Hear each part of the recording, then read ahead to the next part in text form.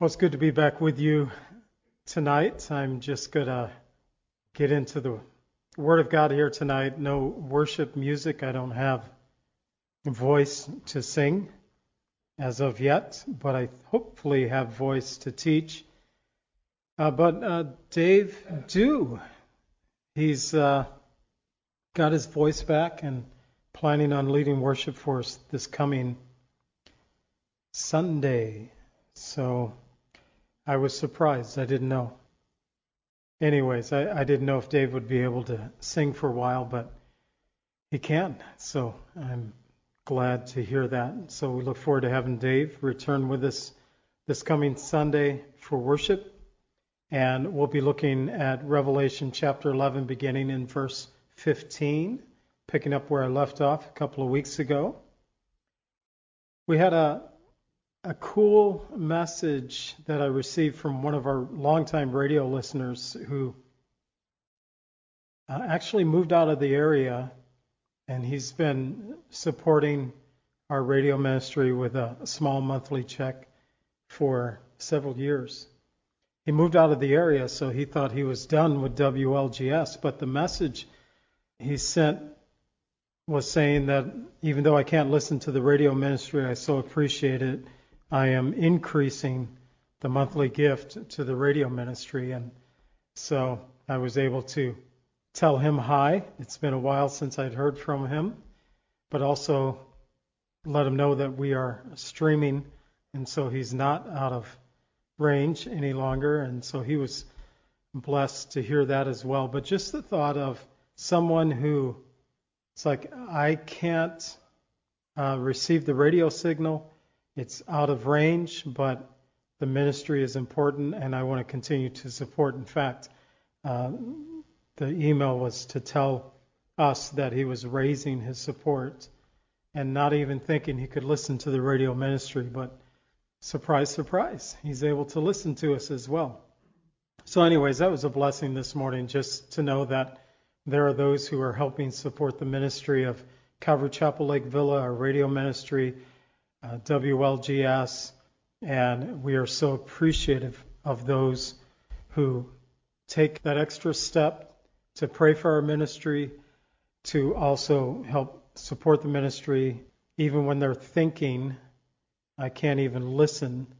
It's like, you know what, I'm still going to bless them. And that was a blessing to us today. Well, I'm going to go ahead and open us in prayer, and we're going to look at Genesis 25 and 26 tonight. And so we're going to get right into the teaching of God's Word this evening. So, Father, we thank you for this day you've given us. I thank you, Father, for our church who had seen a number of people who have been sick, and myself included in that. My wife Lily as well. Lily doing better than I have, quicker than I have. But Lord, to be back in the pulpit, I thank you, Lord, that you are strengthening our bodies. And I pray that you would continue to be with those who continue to suffer and their bodies are continuing to heal. I pray that you'd bring healing to each one, that you would strengthen them. And Lord, that you would protect us all. We live in a very troubling time in the world and in our nation. And so, Lord, I pray that you would give us wisdom as we conduct ourselves in this life that you have planted us in. Lord, this is the time that you have given us to serve you. Of all the generations that have been upon this earth, this is the generation that you have called us to. And I pray, Lord, that we would be faithful witnesses for your kingdom and for your glory. Pray, Father, that you would bless us as we look into your word tonight and to see the examples of those who have gone before us, like Abraham and Isaac. I pray, Father, that it would encourage us in our own walk with you. We ask, Lord, in the name of Jesus, amen. So Genesis 25 is kind of wrapping up the account of Abraham and also his son Ishmael and Isaac. And so Isaac will continue on into chapter 26. In fact, Isaac's story will continue on a bit further, but really wrapping up the account of Abraham and also Ishmael. And they will somewhat drop out of the text itself, and we'll concentrate more on Isaac, and then we'll get into Jacob and then the story of Joseph as we continue through the book of Genesis. Here we have in chapter 25, we're learning of two nations. And in all of these passages, I've been just keying in on a key verse out of the chapter that we've been looking at. And in chapter 25, I chose verse 23 as a key verse where it tells us, "The Lord said to her, 2 nations are in your womb, 2 peoples shall be separated from your body. 1 people shall be stronger than the other, and the older shall serve the younger." Well, that's jumping us ahead in our text just a little bit, but that is important, talking about the twin sons of Isaac and Rebekah, and the twin sons of Jacob and Esau. But before Moses gets into the accounts of Jacob and Esau, he begins to give us some information about the deaths of Abraham and Ishmael. In verses 7 and 8, we learn that this is the sum of the years of Abraham's life, which he lived, 175 years. Then Abraham breathed his last and died in a good old age, an old man, full of years, and was gathered to his people. So after Abraham breathed his last breath upon this earth, he was, according to the Word of God, 175 years old. The Bible tells us that he was gathered to his people. I really like that phrase. We'll read it again at the death of Isaac. We'll see it with Jacob and with Joseph. The thought of the spiritual heritage that we have as believers in Jesus Christ is that life continues. In fact, Jesus would himself say that Abraham always sees the face of my Father in heaven. And so it's a change of location for Father Abraham. He's gathered to his people, those who have gone before him, and the people who had gone before them in the walk of faith. Now Abraham joining that heavenly choir, we might say. And then Isaac and Ishmael came together to bury their father in the cave that he had purchased as a burial plot. And ultimately we learn here in the book of Genesis that Abraham, Sarah, Isaac, Rebekah, Jacob, and Leah would all find their place in that cave that Abraham had purchased from Ephron of the sons of the Hittites there in the land. We learned of this when Sarah died, that although he had dwelt in the land for many years, he had not owned a piece of the property. And so he bought this burial plot, and it became this family burial plot there in the land of Egypt. And we'll come back to this because, as I said, others would be buried there as well. And in this family burial plot, I'll just jump ahead in the story. I think it's really something to contemplate. But Jacob, remember, he would die in Egypt and he would be embalmed, as was the ways of the Egyptians, and then brought back to the land of promise. And his son Joseph also would come back to the Egyptians, to the land of promise. So we were talking about the burial cave where Abraham was buried with his wife Sarah, ultimately Isaac, Rebekah, Jacob, and Leah. And over in Israel, just to think about this, there are at least 2 men who had been mummified in Egypt, brought back to be buried in the land of Israel. Jacob would be one of those, and also Joseph. I'm waiting for the day they discover a couple of Egyptian mummies in Israel. We will be able to point to it in Scripture, and we'll know who they are. Well, afterwards, God blessed Isaac as he began his own sojourn in the land of promise. And although the Abrahamic covenant had not yet been passed on to Isaac by God, knowing that he was the son of promise, he began to live as such in the land. It says in verse 11 that it came to pass after the death of Abraham that God blessed his son, and Isaac dwelt at Beer-lahai-roi. Now I found that when we're willing to go forth with the truths that God has shown us, and this is just considering Isaac at this point. His dad had passed away. He had buried him. Now he had taken all the possessions. They belonged to him, inherited this, but he had not yet been given the covenant of Abraham. But even though the Lord, which we'll read about that happening in chapter 26, had not yet passed on the covenant of Abraham to Isaac, officially, Isaac began conducting himself as a son of promise. And I found that when we are willing to go forth with the truths that God has shown us, that more revelation comes as we strive to walk in the ways of the Lord. The Bible tells us in Psalm 37:4, "Delight yourself in the Lord, and he shall give you the desires of your hearts." And this is what Isaac is choosing to do at this point. He is not perfect, nor are any of us, but God works through imperfect people like me and like you. Well, in verses 12 through 18, we're given the genealogy of Ishmael.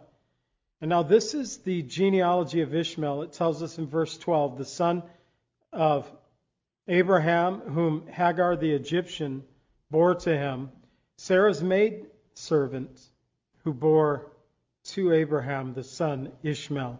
Ishmael would live to be 137 years old before his death, and he fathered at least 12 sons and one daughter. I'm not going to read the names of the sons. You can do that if you choose to. They begin in verse 13 and go down through verse 15. But these 12 sons became 12 princes in the lands. They had a small kingdom. God had promised that he would bless Ishmael because he was a descendant of Abraham, and God always fulfills his promises. But also we'll discover in this account of Joseph being sold as a slave into Egypt that the descendants of Ishmael would play into that as those who bartered for the life of Joseph to bring him down to Egypt. And so we'll find interaction with the sons of Ishmael and the children of Israel throughout the Old Testament. In verse 17 and 18 it tells us, "These were the years of the life of Ishmael, 137 years, and he breathed his last and died, and was gathered to his people, and they dwelt from Havilah as far as Shur, which is east of Egypt as you go toward Assyria. And he died in the presence of all his brethren." And so he was there with his family and those who had descended from him. And so the father of the Ishmaelites and those who would descend from him. But Ishmael itself, having these 12 sons, at least one daughter, probably had more than one daughter, but one named in Scripture, we find that it was a fulfillment of God's promise to Abraham and Hagar. In Genesis 21:13, God said, "Yet I will also make a nation of the son of the bondwoman, because he is your seed." So God promised Abraham, "I will make him a nation as well as Isaac." And then to Hagar, when she was in the wilderness thinking she was about to die, the angel of the Lord came to her in Genesis 21:18, saying, "Arise, lift up the lad and hold him in your hand, for I will make him a great nation." It's just a great reminder of us. Even though Ishmael was not a man who walked in the ways of the Lord was faithful to keep his covenant, his promises that he had given to Abraham and to Hagar. God always keeps his promises. And we close out with the genealogy of Isaac given to us. Well, we begin in verse 19. This is the genealogy of Isaac. Abraham's son, Abraham begot Isaac. Isaac was 40 years old when he took Rebekah as his wife, the daughter of Bethuel, the Syrian of Pandan Aram, and the sister of Laban the Syrian. And so Isaac and Rebekah, they were married 20 years before. They had their twin sons, Jacob and Esau. And we find that Isaac actually in verse 21, because Rebekah was barren and had no child, and it had been 20 years of marriage and still no child, he pleaded with the Lord for his wife because she was barren. Verse 21. That Isaac pleaded with the Lord in behalf of his wife. And I think it's good for husbands and wives to pray for one another and to also pray together. In 1 Peter 3:7, Peter reminds us, husbands likewise dwell with them with understanding, giving honor to the wife as to the weaker vessel, as being heirs together of the grace of this life, that your prayers may not be hindered. And so Peter reminds us the importance of praying with, dwelling with our wives. But although he's speaking about a physical relationship that we have with our husband and our wife, here he says, you do these things that your prayers may not be hindered. And so it's important for husbands and wives to commit not only their lives to one another, but in prayer toward God, praying for one another. So God heard the prayer, and Rebekah conceived. And during her pregnancy, the Bible tells us that she had a great struggle within her womb, so great that she went to the Lord in prayer regarding the turmoil, this pregnancy, and what seemed like a war going on in her belly. And she wasn't far off. And so when she took this concern to the Lord in prayer, he revealed to her that two nations were being formed in her womb, and that one would be stronger than the other, and that the older would serve the younger. That is just, we've had a lot in the news about the abortion issue in our nation, especially with Texas passing a new law that really allows for some forward ground to be taken by those who believe in life here in the United States. And, scripturally, we look at a child in the womb. Here we find that God is identifying, well, Rebekah, here's what's going on. You have two nations forming in your womb. The older will be stronger than the younger, but the older will serve the younger. The Bible tells us in Psalm 139:16, your eyes saw my substance, being yet unformed, and in your book they were all written, the days fashioned for me, when as yet there were none of them.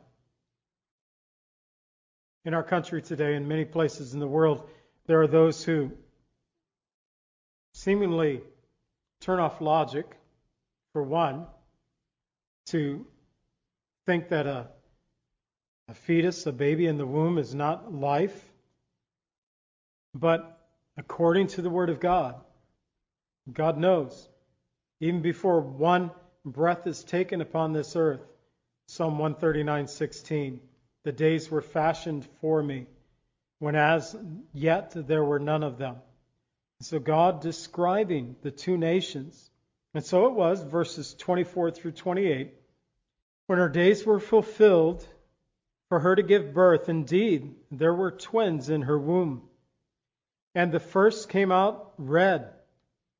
He was like a hairy garment all over. So they called his name Esau. Esau means hairy. Afterwards his brother came out, and his hand took hold of Esau's heel.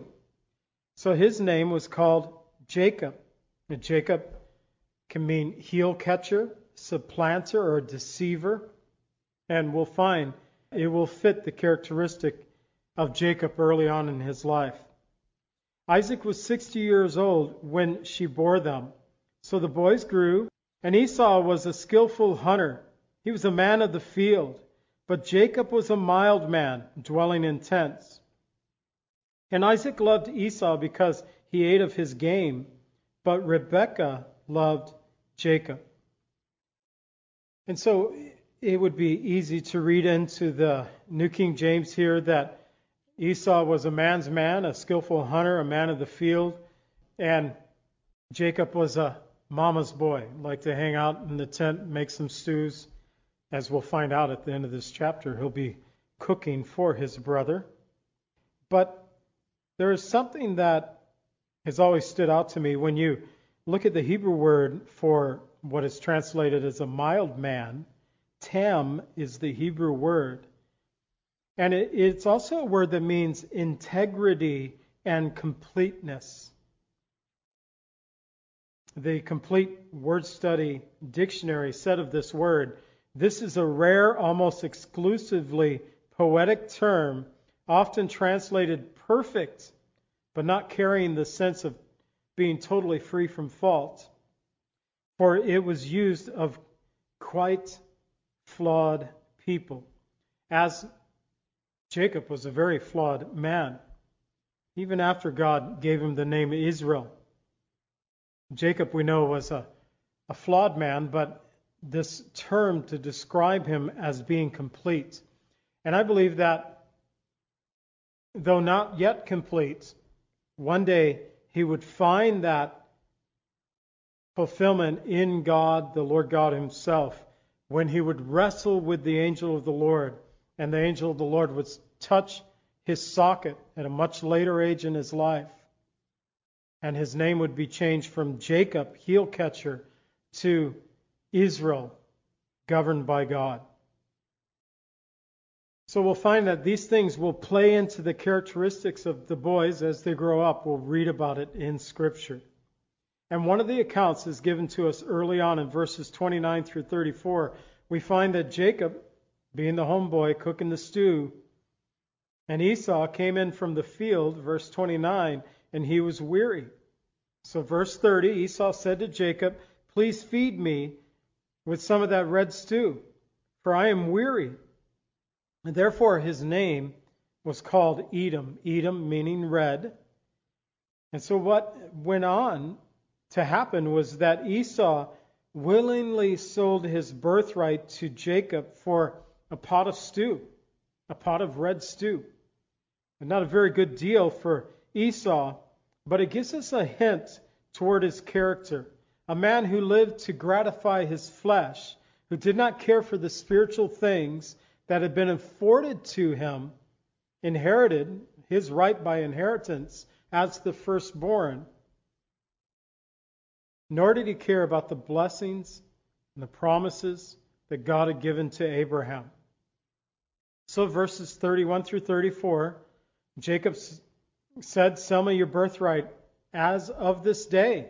And Esau said, look, I am about to die, so what is this birthright to me?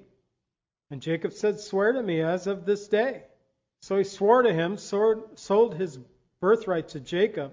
Jacob gave Esau bread and stew of lentils. Then he ate and he drank and he arose and he went on his way. Thus Esau despised his birthright. The author of Hebrews would make note of this.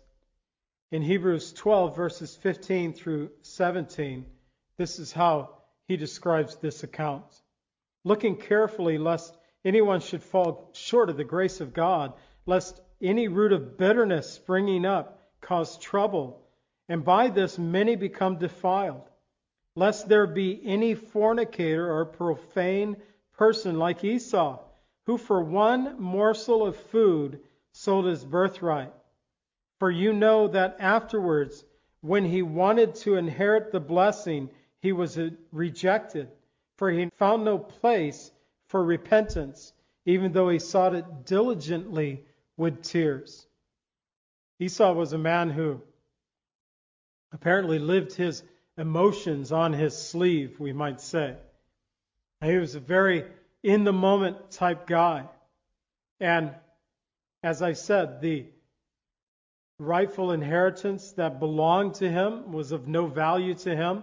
He was willing to sell off that birthright for a pot of stew, and thus rejecting the very inheritance that God had promised Abraham, passed on to Isaac, and then would ultimately be passed on to Jacob.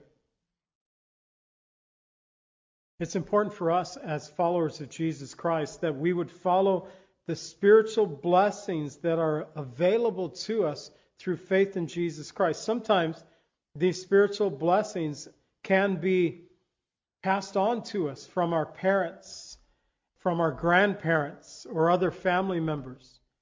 At other times, we may discover these blessings apart from any spiritual inheritance that we have received. It could be that our parents did not walk in the way of the Lord, and so the journey begins with us. But the importance for us to walk that journey in such a way that we not only strive to walk in the ways of God, living in the promises of God, as Isaac did here in chapter 25. He began to live out the promises of Abraham, even though the blessing had not yet officially been passed to him. That was coming. It is coming. We'll read about it in chapter 26. But we should do the same, to live out the promises that have been afforded to us, the blessings that we know that are ours by right of inheritance, and not to be willing to forfeit those blessings for any reason. Not for a pot of stew or any such reason. Well, as Isaac began to live out his own blessing in the land, he would discover that there was room for him in the land of promise. But that discovery, it's found here in Genesis 26. And I picked verse 22 as the key verse. And he moved from there and he dug another well, and they did not quarrel over it. So he called its name Rehoboth, because he said, now the Lord has made room for us, and we shall be fruitful in the land. Up to this point, Isaac had been living off the blessings of his father, Abraham. Now God's covenant with Abraham would pass from Abraham to Isaac, and he would find that there was room. He said, room for us in the land of promise. Well, we begin in verses 1 and 2. It says, there was a famine in the land. Besides the first famine that was in the days of Abraham, and Isaac went to Abimelech, king of the Philistines, in Gerar. And then the Lord appeared to him and said, do not go down to Egypt. Live in the land of which I shall tell you. So the chapter begins with another famine coming upon the land during now the days of Isaac. They reminded us of the famine that came in the lifetime of Abraham, and now another famine came in the lifetime of Isaac. And it may appear that Isaac was beginning to follow the path. He might have been thinking, what did Dad do when there was a famine in the land? Oh yeah, he went to Egypt. And so he began to go south. He went to Abimelech, the king of the Philistines, and Abraham also had interaction with Abimelech, the king of the Philistines. But it was at this point that the Lord appeared to Isaac and says to him, don't go to Egypt. As your dad did, I do not want you to do. Don't go down to Egypt, but stay in the land which I shall tell you. So God called for Isaac to put his trust in him by remaining in the land, even in the midst of a famine. And moreover, God promised to bless him and to multiply his descendants. He said to him in verses 3 through 5, "Dwell in this land, and I will be with you and bless you. For to you and your descendants I give all these lands, and I will perform the oath which I swore to your father Abraham.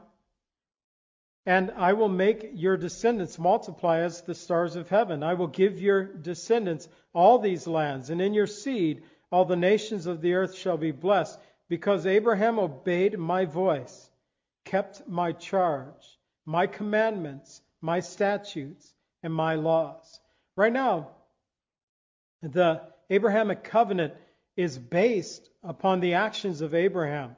God said to Isaac, "I will do all these things for you if you remain in the land and trust me.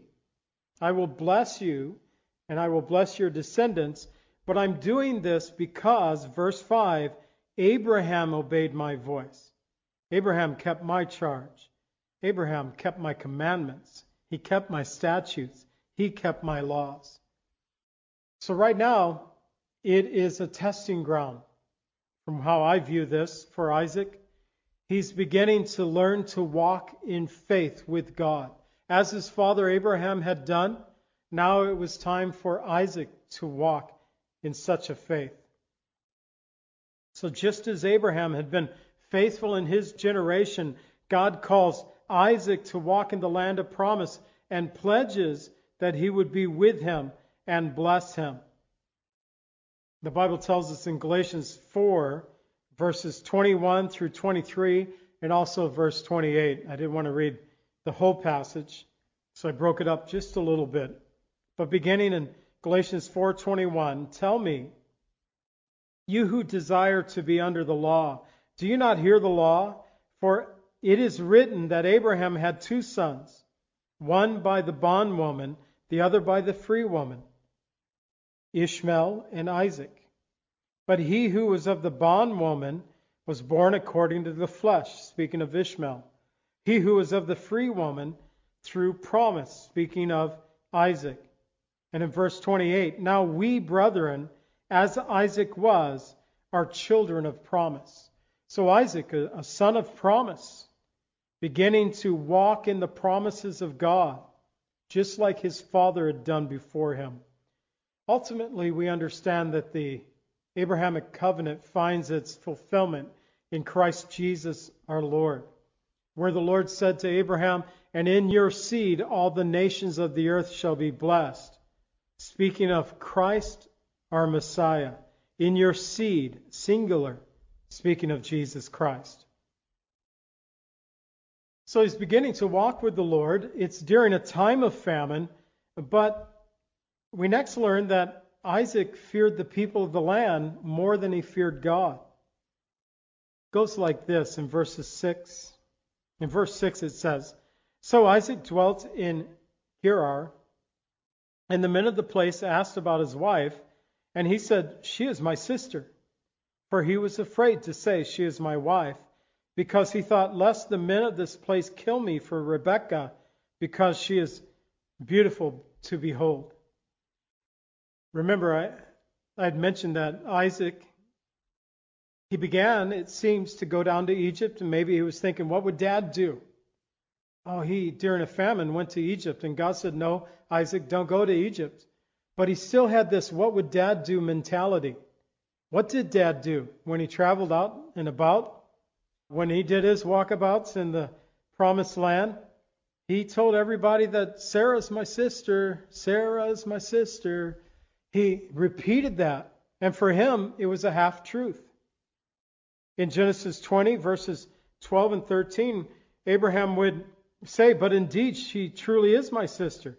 She is the daughter of my father, but not the daughter of my mother, and she became my wife. And it came to pass, when God caused me to wander from my father's house, that I said to her, 'This is your kindness that you should do for me in every place wherever we go. Say of me, he is my brother.'" So Abraham had started this half lie that he used in a number of different places, telling people that Sarah was his sister, which was partially true, but not saying that she is my wife. Here's the thing. What was a half-truth for Abraham and Sarah became a whole lie for Isaac and Rebekah. And sometimes we get in those compromises as parents and we think, no big deal, no harm done. And the compromise that we make as adults, our children see, and they take it one step forward. What was a half compromise for Abraham became a whole lie for Isaac. And the same thing could be repeated in our lives as well. How important it is for us to live in truth before others, especially our children. In verse 8 it says, Now it came to pass, while they've been there a long time, that Abimelech, the king of the Philistines, looked through the window and saw, and there was Isaac showing endearment to Rebekah, his wife. And so that Hebrew term, showing endearment, it means laughter or to play. And by the end of this chapter, we'll discover that they've been married for 60 years, and laughter, remember Isaac, his name meant laughter. And laughter still was a mark of their marriage. It may be that laughter would be one of the traits that mark our lives as well. So verse 9 and 10, Abimelech called Isaac and said, quite obviously, she is your wife. So how could you say she is my sister? And Isaac said to him, because I said, lest I die on account of her. And Abimelech said, what is this that you have done to us? One of the people might have soon have lain with your wife, and you would have brought guilt on us. Verse 11, so Abimelech charged all his people, saying, he who touches this man or his wife shall surely be put to death. It is a sad day when those who do not fear God actually live with more integrity than what the God-fearers are doing. Isaac and Rebekah, they lied before the people. It was a flat-out whole lie. They were cousins, but they were not half-brother and sisters like Abraham and Sarah. And yet, the king of the Philistines understood that if any of the people would have laid with her, they would have brought guilt upon their nation. They had more integrity in this situation at this point than Isaac and Rebekah. And the problem was that Isaac feared the people of the land. He feared the people more than the God he followed. In Matthew 10:28, it tells us, do not fear those who can kill the body, but cannot kill the soul, but rather fear him who is able to destroy both soul and body in hell. Sometimes we need to put fear in the right place. Make sure we fear the one who created us and this world and all that's in it, and not those in this world. So here we find that even in the blessings there is conflict. In verse 12, then Isaac sowed in that land. He reaped in the same year 100-fold, and the Lord blessed him. And the man, verse 13, began to prosper and continued prospering until he became very prosperous. They like using that word, prosper there. For he had possessions of flocks and possessions of herds and a great number of servants. So the Philistines envied him. Now, we know that Abraham was a great man. He had great wealth. But remember, he divided that wealth up between all his sons, gave everything that he had to Isaac, but he gave gifts to the sons of his concubines, the 7 sons who had been born to him, Ishmael and the 6 sons of Keturah. And so now there's a rebuilding of the wealth. God blesses. In that same year, in the year of a famine, Isaac sowed seed and reaped 100-fold. And it caused the Philistines to envy Isaac, so much so that they stopped up the wells of Abraham And then King Abimelech and Phicol, the commander of his army, asked Isaac to lead their country because they feared his wealth and strength. Verses 15 and 16, the Philistines had stopped up the wells which his father's servants had dug in the days of Abraham, his father, and they had filled them with earth. And Abimelech said to Isaac, "Go your way from us, for you are much mightier than we." And although Isaac would go on to reopen the wells of his father, he still found no place in the land. And it tells us in verses 17 through 22 that Isaac departed from there. He pitched his tent in the valley of Gerar, and he dwelt there. And Isaac dug again the wells of water which they had dug in the days of Abraham his father, for the Philistines had stopped them up after the death of Abraham, and he called them by the names which his father had called them, so reopening the wells of his father Abraham. This became a blessing to me, and a friend of our ministry here at Calvary Chapel Lake Village, John Marquardt, who now is pastoring in Florida, Peace River Chapel in Punta Gorda, Florida, is where John pastors today. But John wasn't the one who first went there to reestablish the work. John had been there in the late 80s. He had pastored a Baptist church in that area.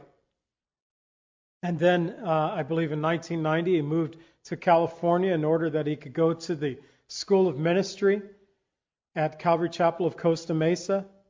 In 1992, Lily and I, we followed out as well as I went to the School of Ministry there. So we were there in California for a couple of years at the same time. And then John from California came to Illinois and then went back out to California. But it was his oldest son, Brian, who was a youth pastor in Dixon, California, that was reading this passage of Scripture where it talked about Isaac redigging the wells of his father. And he decided, the Lord's calling me to go back to Punta Gorda. He hadn't been there since he was a young boy.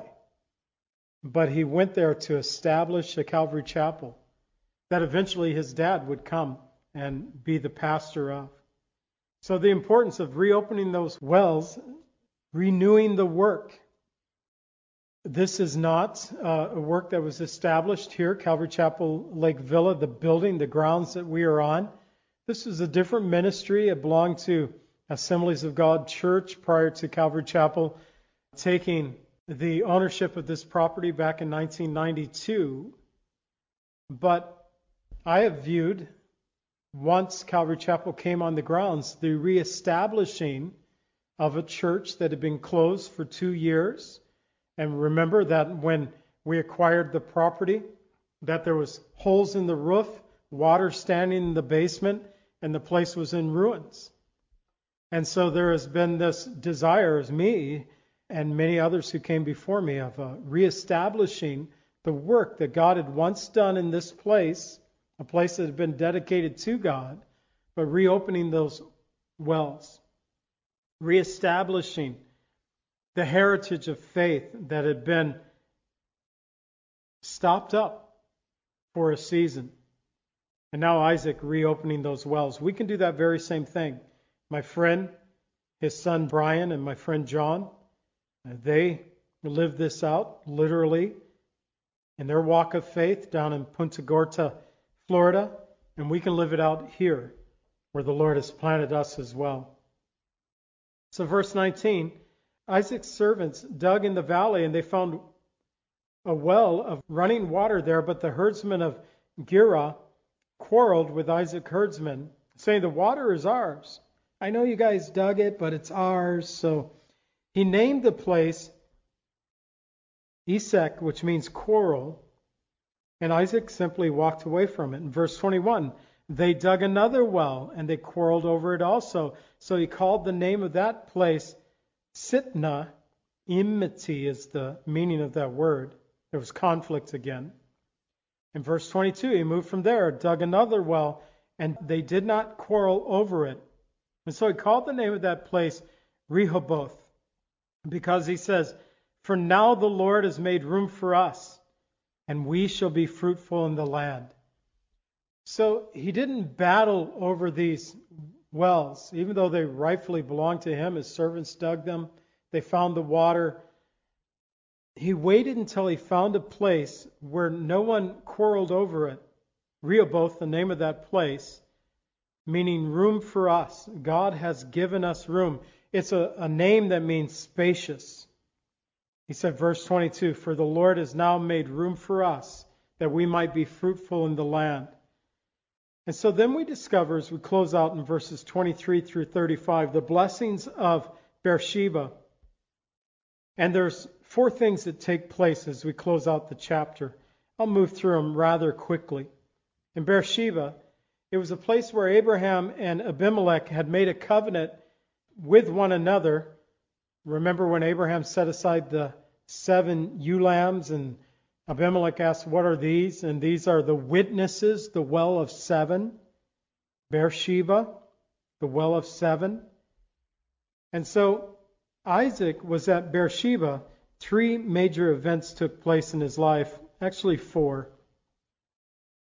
First, the Lord confirms the covenant of Abraham and gives it to Isaac. In verses 23 and 24, he went from there to Beersheba, and the Lord appeared to him and said, that same night, said, "I am the God of your father Abraham. Do not fear, I am with you. I will bless you and multiply your descendants for my servant Abraham's sake." So now the covenant of Abraham is passed on officially to Isaac there at Beersheba. In verses 3 through 6, God promised Isaac if he remained in the land that he would bless him. And God blessed him 100-fold, even though at times he got off track with those full lies, fearing the people of the land more than they feared God. For a season, he may have feared man more than God, but now he renews his walk with the Lord at Beersheba, and God passes on the Abrahamic covenant to him. And this is signified by the building of an altar. In verse 25, the second thing that took place. He built an altar there and called on the name of the Lord, and he pitched his tent there, and there Isaac's servants dug a well. So like his father, Abraham, Isaac now became an unashamed worshiper of God. Even in a foreign land, he set down roots, he dug a well, and he worshipped the God of creation in the midst of people who did not even believe in this God. So the digging of the well signifies that Isaac was putting down roots in the promised land. There's room for us now, he said. And number 3, Abimelech and Phicol show up again. In verses 26 through 33, I'll just summarize this for you. On the same day of his covenant, Isaac found the water, and he called it Sheba, the well of the oath, or the well of 7. We also know it as Beersheba. And so it was, verse 33, he called it Sheba. Therefore, the name of the city was Beersheba to this day. And so King Abimelech and Phicol came to him and said, "Make a covenant with us. It's obvious that God has blessed you. And we want you to make a covenant with us that you will not harm our people. And we will also make a covenant with you that we will not harm you or your descendants after you." And so the Bible tells us that Isaac made this covenant of peace with them. In verse 29, they asked that you will do us no harm, since we have not touched you, since you have done nothing to you but good, and have sent you on the way in peace. Now, they've been in the truth a little bit. Remember, they'd asked him to get out. We don't like you anymore. But now he had grew so strong that they wanted this covenant of peace. In verse 30, he made them a feast. They ate and they drank. Verse 31, they rose early in the morning. They swore an oath with one another. Isaac sent them on their way, and they departed from him in peace. We are to live peaceably to those who are in the land, but realize that Isaac had struggled living among the people when he feared the people more than he feared God. Now that he put God first, the people of the land began to fear the man of God, Isaac. George Williams, in his student commentary, he wrote about this, saying, "It is when Isaac definitely separates himself from the men of Gerar that they come to him seeking blessing from God." And then he goes on to say, "The Christian best helps the world when living in separation from it." We are to be in the world, but not of the world. We are to live lives that mark us as followers of Jesus Christ. And in the process of doing that, we best help the world that we live in. We close out in verses 34 and 35 with Esau taking 2 wives. Ultimately, we'll read of his having 4 wives. But here it begins, and he was 40 years old, verse 34. Esau took as wives Judith, the daughter of Berai the Hittite, and Basmath, the daughter of Elon the Hittite, and they were a grief to the mind of Isaac and Rebekah. So the chapter just simply closed by telling Esau, once again, a man of the flesh. He is not worried about the spiritual blessings of Abraham. He already sold his birthright. Now he marries 2 Hittite women, and so he's not worried about staying in the family in the sense of he is now being unequally yoked with the people of the land. As Paul would write in 2 Corinthians 6:14, "Do not be unequally yoked together with unbelievers, for what fellowship has righteousness with lawlessness? What communion has light with darkness?" But Esau was a man who was unequally yoked in many ways.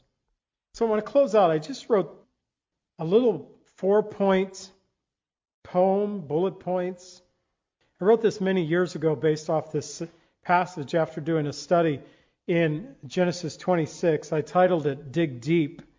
The title of our teaching tonight was Digging Deep.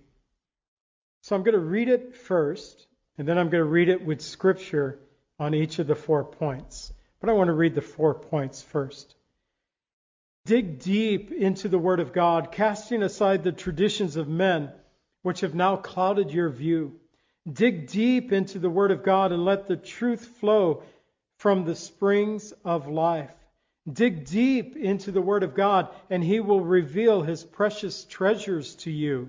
Dig deep into the Word of God and He will cleanse you with the washing of the water of His Word. Now I'm going to counter each of those points with Scripture. First, dig deep into the Word of God, casting aside the traditions of men which have clouded your view. Matthew 15:3 says, "Why do you also transgress the commandment of God because of your tradition?"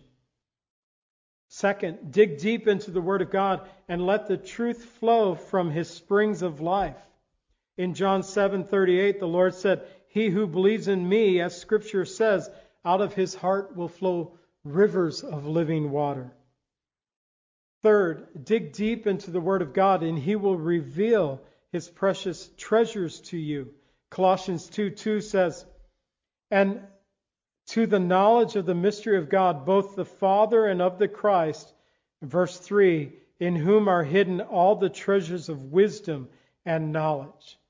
And number 4, dig deep into the Word of God and He will cleanse you with the washing of the water of His Word. Ephesians 5:26, that He might sanctify and cleanse her with the washing of the water by the Word. And may we be a people who are willing to dig deep. Here at Calvary Chapel of Lake Villa on Wednesday evenings, we have been rehearsing the ABCs of salvation. A simple plan of salvation that just helps us point an individual to Jesus Christ. And perhaps you need to hear this plan tonight to share with someone else, or maybe you need to receive it yourself. But the A is for admit. Admit to God that you are a sinner and ask forgiveness.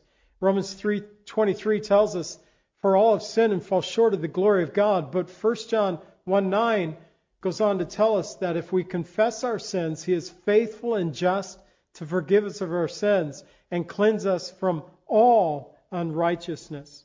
We have to admit to God that we are sinners. The B is for believe. Believe in the work that Jesus did upon the cross, His death, burial, and resurrection, and receive His gift of salvation. In Romans 5:8 it says, but God demonstrates His own love toward us, that while we were yet sinners, Christ died for us. And the C is for confess. Confess your faith in Jesus Christ and share that faith with others. As it says in Romans 10, verses 9 and 10, that if you confess with your mouth that Jesus is Lord and believe in your heart that God raised Him from the dead, you shall be saved. For with the heart one believes unto righteousness, and with the mouth confession is made unto salvation. Romans 10:13, for whoever calls upon the name of the Lord shall be saved. Perhaps tonight you have a question regarding salvation. Maybe you're listening through social media, through the radio station. If you have any questions, please email us at cclv@comcast.net, cclv@comcast.net. Again, this coming Sunday, Lord willing, we'll begin in Revelation chapter 11, verse 15, and we're going to get into chapter 12. I titled this, A Great Fiery Red Dragon. And we'll be with you this coming Sunday at 10 a.m., either here at Calvary Chapel of Lake Villa or through our social media or through WLGS Radio. Let's go ahead and stand and we'll close in prayer. Father, thank you so much for the teaching of your word tonight, for learning of these men and women of faith. Lord, how they lived in difficult situations in their life. They had to learn to walk, Lord, as people of faith. Sometimes there were trials, Lord, that caused them to fear man more than God. But Lord, they learned to trust, to pray for one another, to pray to you, and to walk by faith in the land of promise. Help us to do the same, Lord, to walk by faith in this land that you've placed us in, that we would be those who would be lights of faith, that we would shine the love of Christ to others in these last days that we find ourselves in. We pray in the precious name of Jesus. Amen. Pray that God would bless you and keep you, that His face would always shine upon you and give you peace.